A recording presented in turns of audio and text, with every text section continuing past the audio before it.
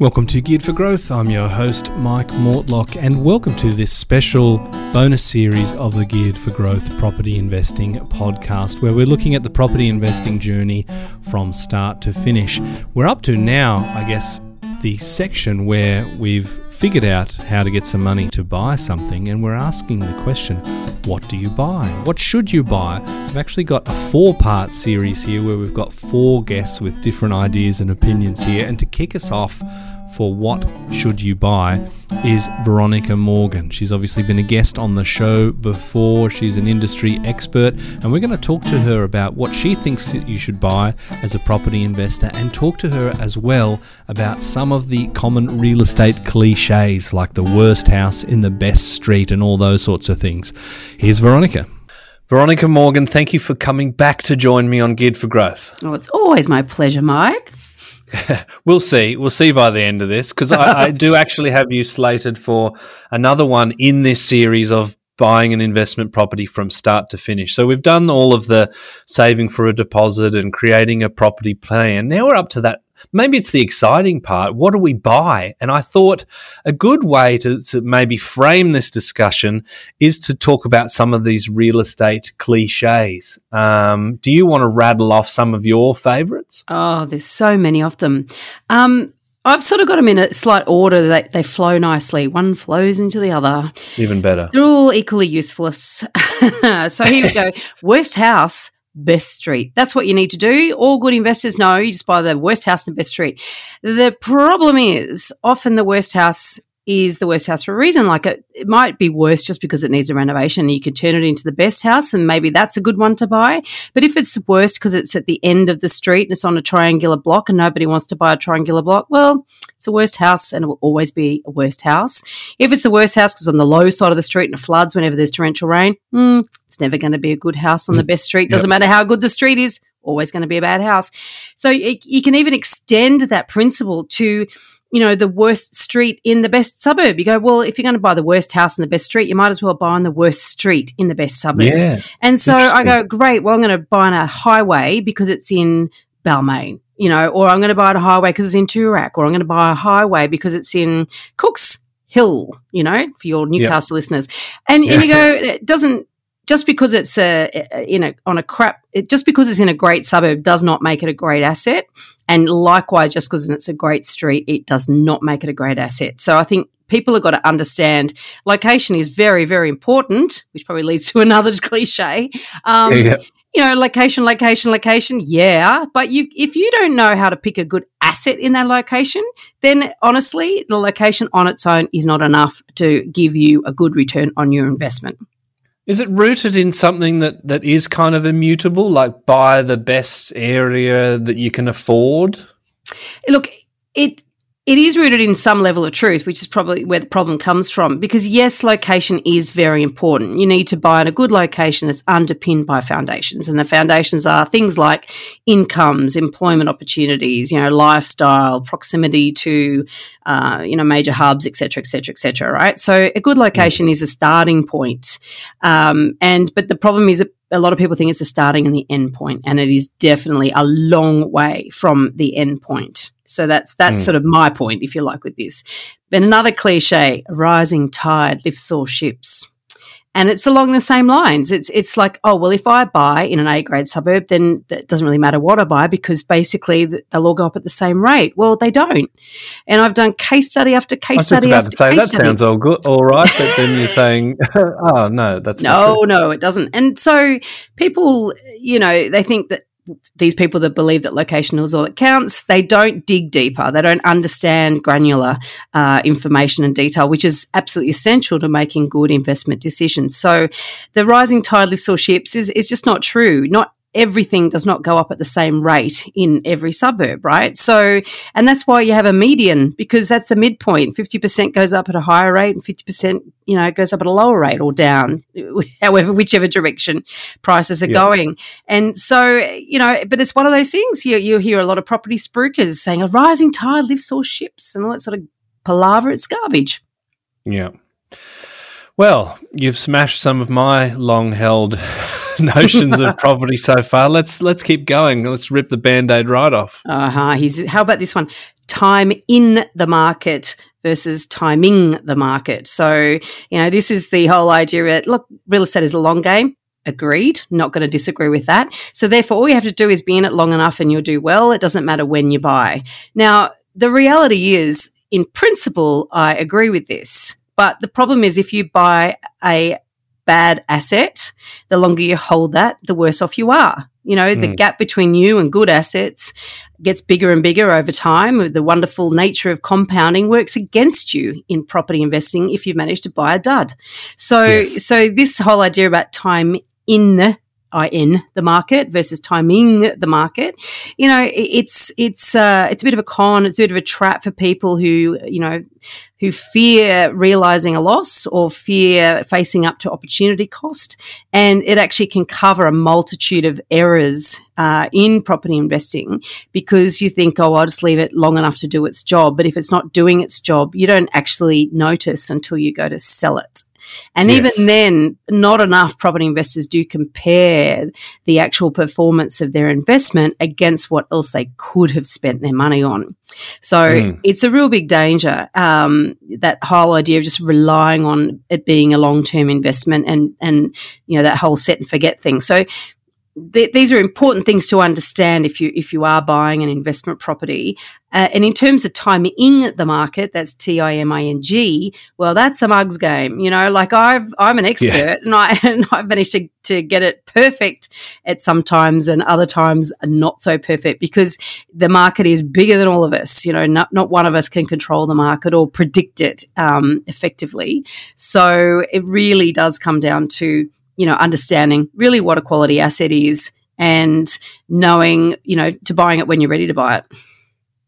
I think those are all fantastic points, by the way, but I think I like this one more than the others, or at least it's the closest to good sound advice because, trying to hotspot is a mug's game. If you are that clever that you can pick the mining towns that boom 400%, good luck to you. But the best and brightest people that I've spoken to say that they can't. So you're in rarefied air. And I like the idea that it's kind of prepping people for real estate being a long-term gain, right? But you've also got to understand that you can't just hold something forever and eventually you'll get that growth that you're looking for. So that's sort of the downside of this, do you think? Yeah, it is a long-term game, and in trying to time the market and trying to, hotspot is a mug's game. And the problem is with a lot of people hotspotting, and there's a lot of spruikers out there that really push this idea, is that they'll help you if you're their client get into the market, or if they're trying to offload whatever stock they've got, they'll help you get into the market at a time when it's rising, and typically people get in too late anyway, and the best gains were made early on, and then they fail to advise when's the time to bail. Mining towns are a classic example of that. So that timing, it's a mug's game. So, but if you don't, you've got to have a long-term focus, but you've also got to understand if you can't select a good asset, you don't understand what a good asset is, you're really playing, it's luck. You're relying on luck. And then if you don't measure that performance and understand how to measure it, then, once again, you're just relying on hope. And a lot of people will say to me, I've done really well in property. And I always say, look, how have you measured that? And they might cite some sort of gain, or they've had valuation and they've made this much money. I said, over what period of time? Very, very few people actually will give me all the details required to actually properly measure whether it's been a good choice or not, a good investment choice or not. So it's close to the truth, but it leaves out a massive gap, and that is asset selection. Another one, though, is land is where the value is. So you would love this because, of course, what land appreciates and buildings depreciate, which is absolutely true. However, it only works really if land is actually valuable. So there's plenty of land that's not very valuable in Australia.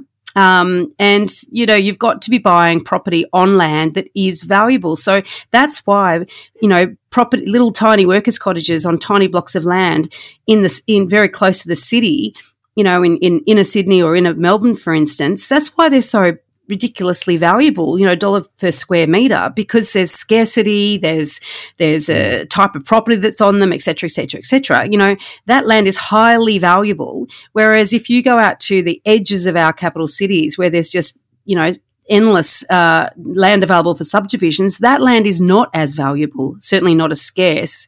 And, and it's in plentiful supply. So that whole idea of understanding the value of the land first before you work out whether land is where the value is, if that makes sense.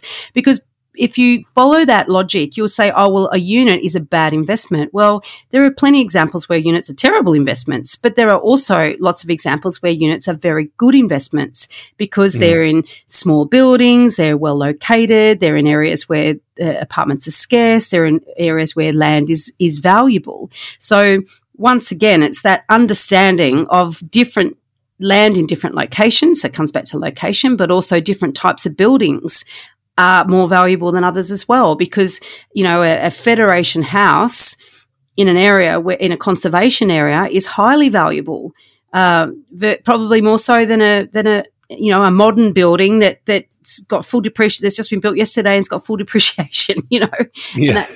So this is these cliches, they fail to understand the nuances, and it's really understanding the nuances is where the great value is in property investing. Yeah, but a journalist has got to come up with a headline, right? So the nuances aren't going to fit, and then I suppose they're thinking, well, it's our job to sort of really tease apart the details, but they stick in our heads, these things, don't they? Well, that's exactly right. It's usually my arguments are not well received by a lot of journalists because I take too long to get to the point. I think it's like, well, no, it can't be simplified. Be simplified like that.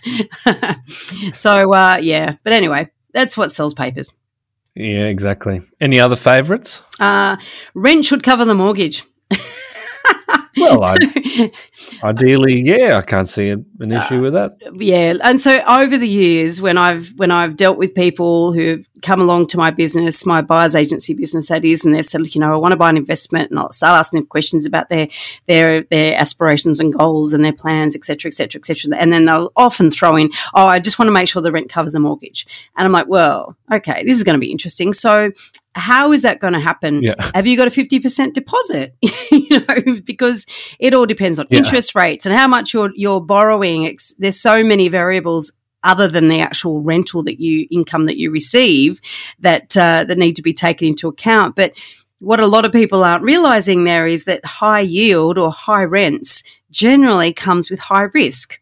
And I just think that, and I'm a rare property person, that I think that if you're going to take high risk with property, then, well, that's fine if you have a lot of money behind you and a lot of other assets behind you and you can afford to take a risk.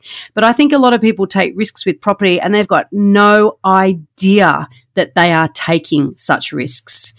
And because they are blind to the risks, they somehow believe that all property goes up in value, which is not true.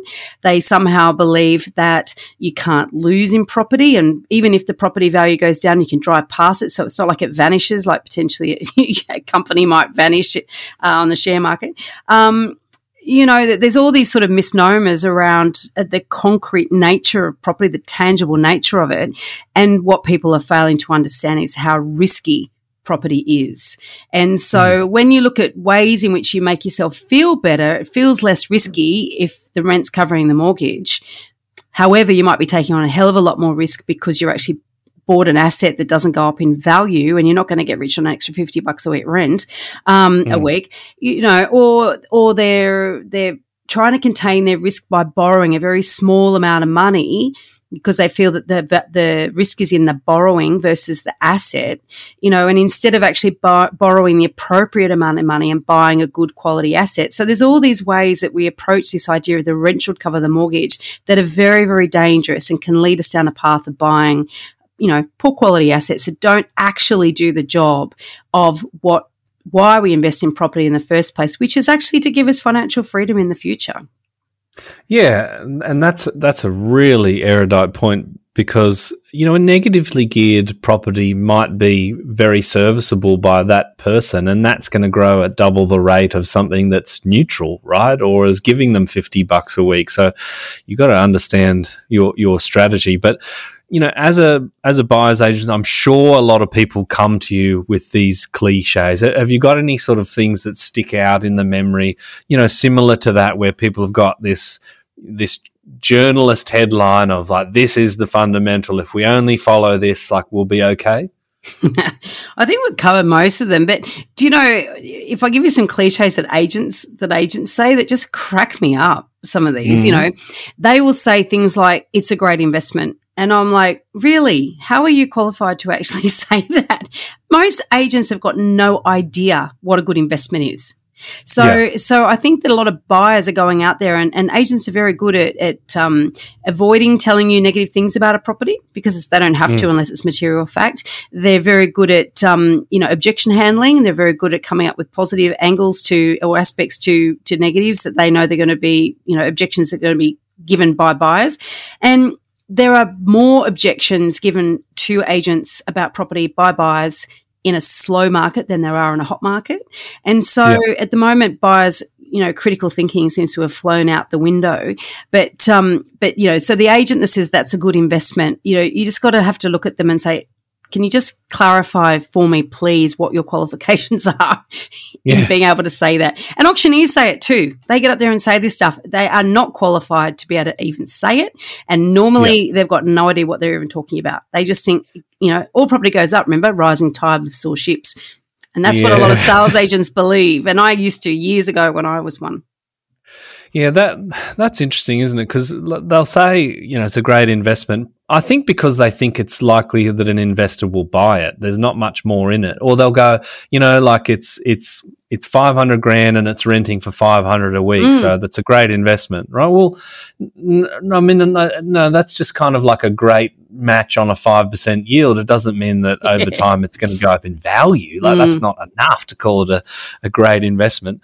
So in keeping those cliches in mind, we are up to that sort of point in the process where it's that exciting bit where we're thinking about buying something. What are your top tips for people to navigate this kind of emotional part of the investing journey, even though we're told that it shouldn't be emotional at all? Oh, well, it is emotional. I think that's probably my top tip. Just recognise it. But actually, I've got to hit you with one more cliche before we hit that. Oh, please. Spruikers. For the price of a cup of coffee a day, you too can be a property investor.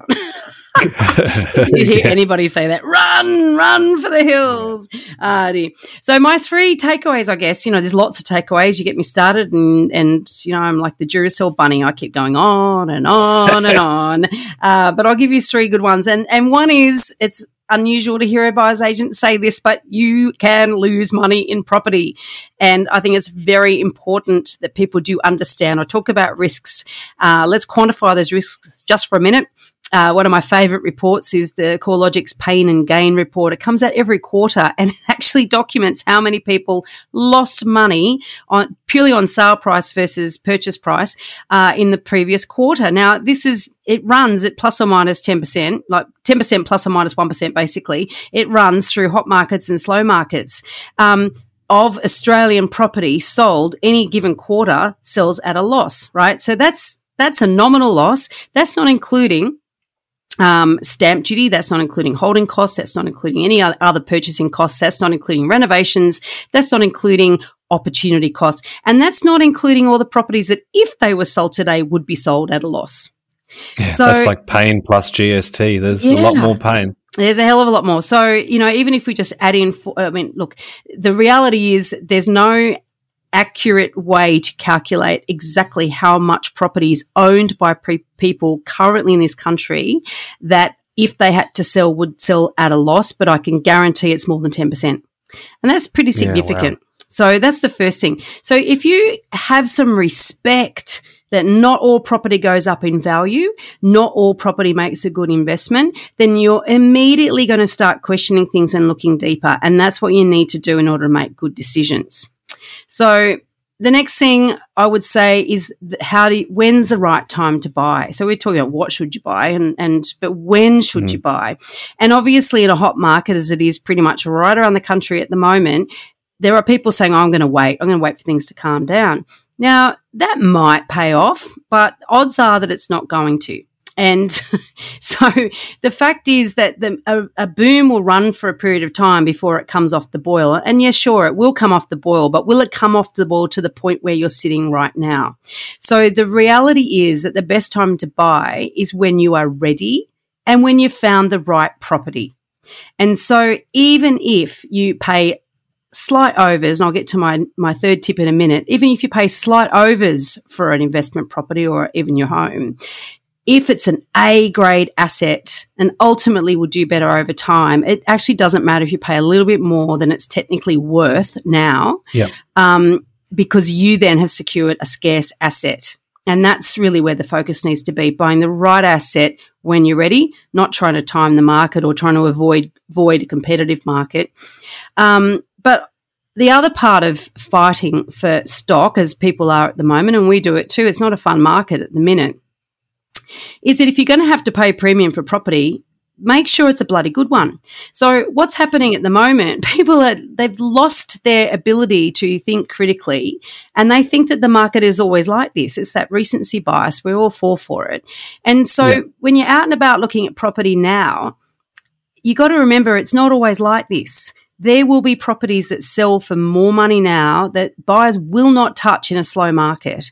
And, think main roads, but also think property that actually, there's improvements that have been made, for instance, that there's no approvals for. People are overlooking the sort of basic due diligence that they would never in a million years overlook in a normal market. And these are the things that I would say in a hot market, sure, buy when you're ready, buy when you find the right property. Do not cut corners in your due diligence. Do not get caught up in FOMO, and pay premium, sure, for the right property, but don't pay a premium for garbage, because at the moment, that's really what typifies a hot market, is when people are paying overs for everything. That is an extremely good dose of the medicine that we need, I think, especially in the hot markets. I love the tips, Veronica, and I just want to mention that you, of course, were a previous guest on the Geared for Growth podcast, and that was a longer form where we got to know a little bit more about you. Your episode, I can't remember. I should have researched this earlier. Long time ago. But if you go to gearedforgrowth.com.au and search Veronica, she'll pop up. Also, check out the Elephant in the Room podcast, which I think I mentioned before is like this podcast, except better. One thing I wanted to point to people, you sort of mentioned the pain and gain report. We've just come up with a rental loss index that's come up. It comes up with vacancy losses on average per investor in certain areas. I'll send you that. That sounds like it'll fit with your sort of dark interest in property. And I wanted to highlight on our website as well, if you go to mcgqs.com.au and about MCG, there's our 1,000 Assets report, which is actually a 5-year study into what investors are buying. So you can see what people are buying, but just remember that's not necessarily what you should be buying, and what you should be buying we've talked about today. So that's been some gold, and we've jammed a lot into a short space. So thank you very much for joining me again, Veronica. My pleasure. I think I need to do another episode with you to compare what people are buying versus what they should be buying. That's fine. We will. Let's lock it in. Let's do it as a live. Sounds good. Thanks for having me. Cheers. See Pleasure. you.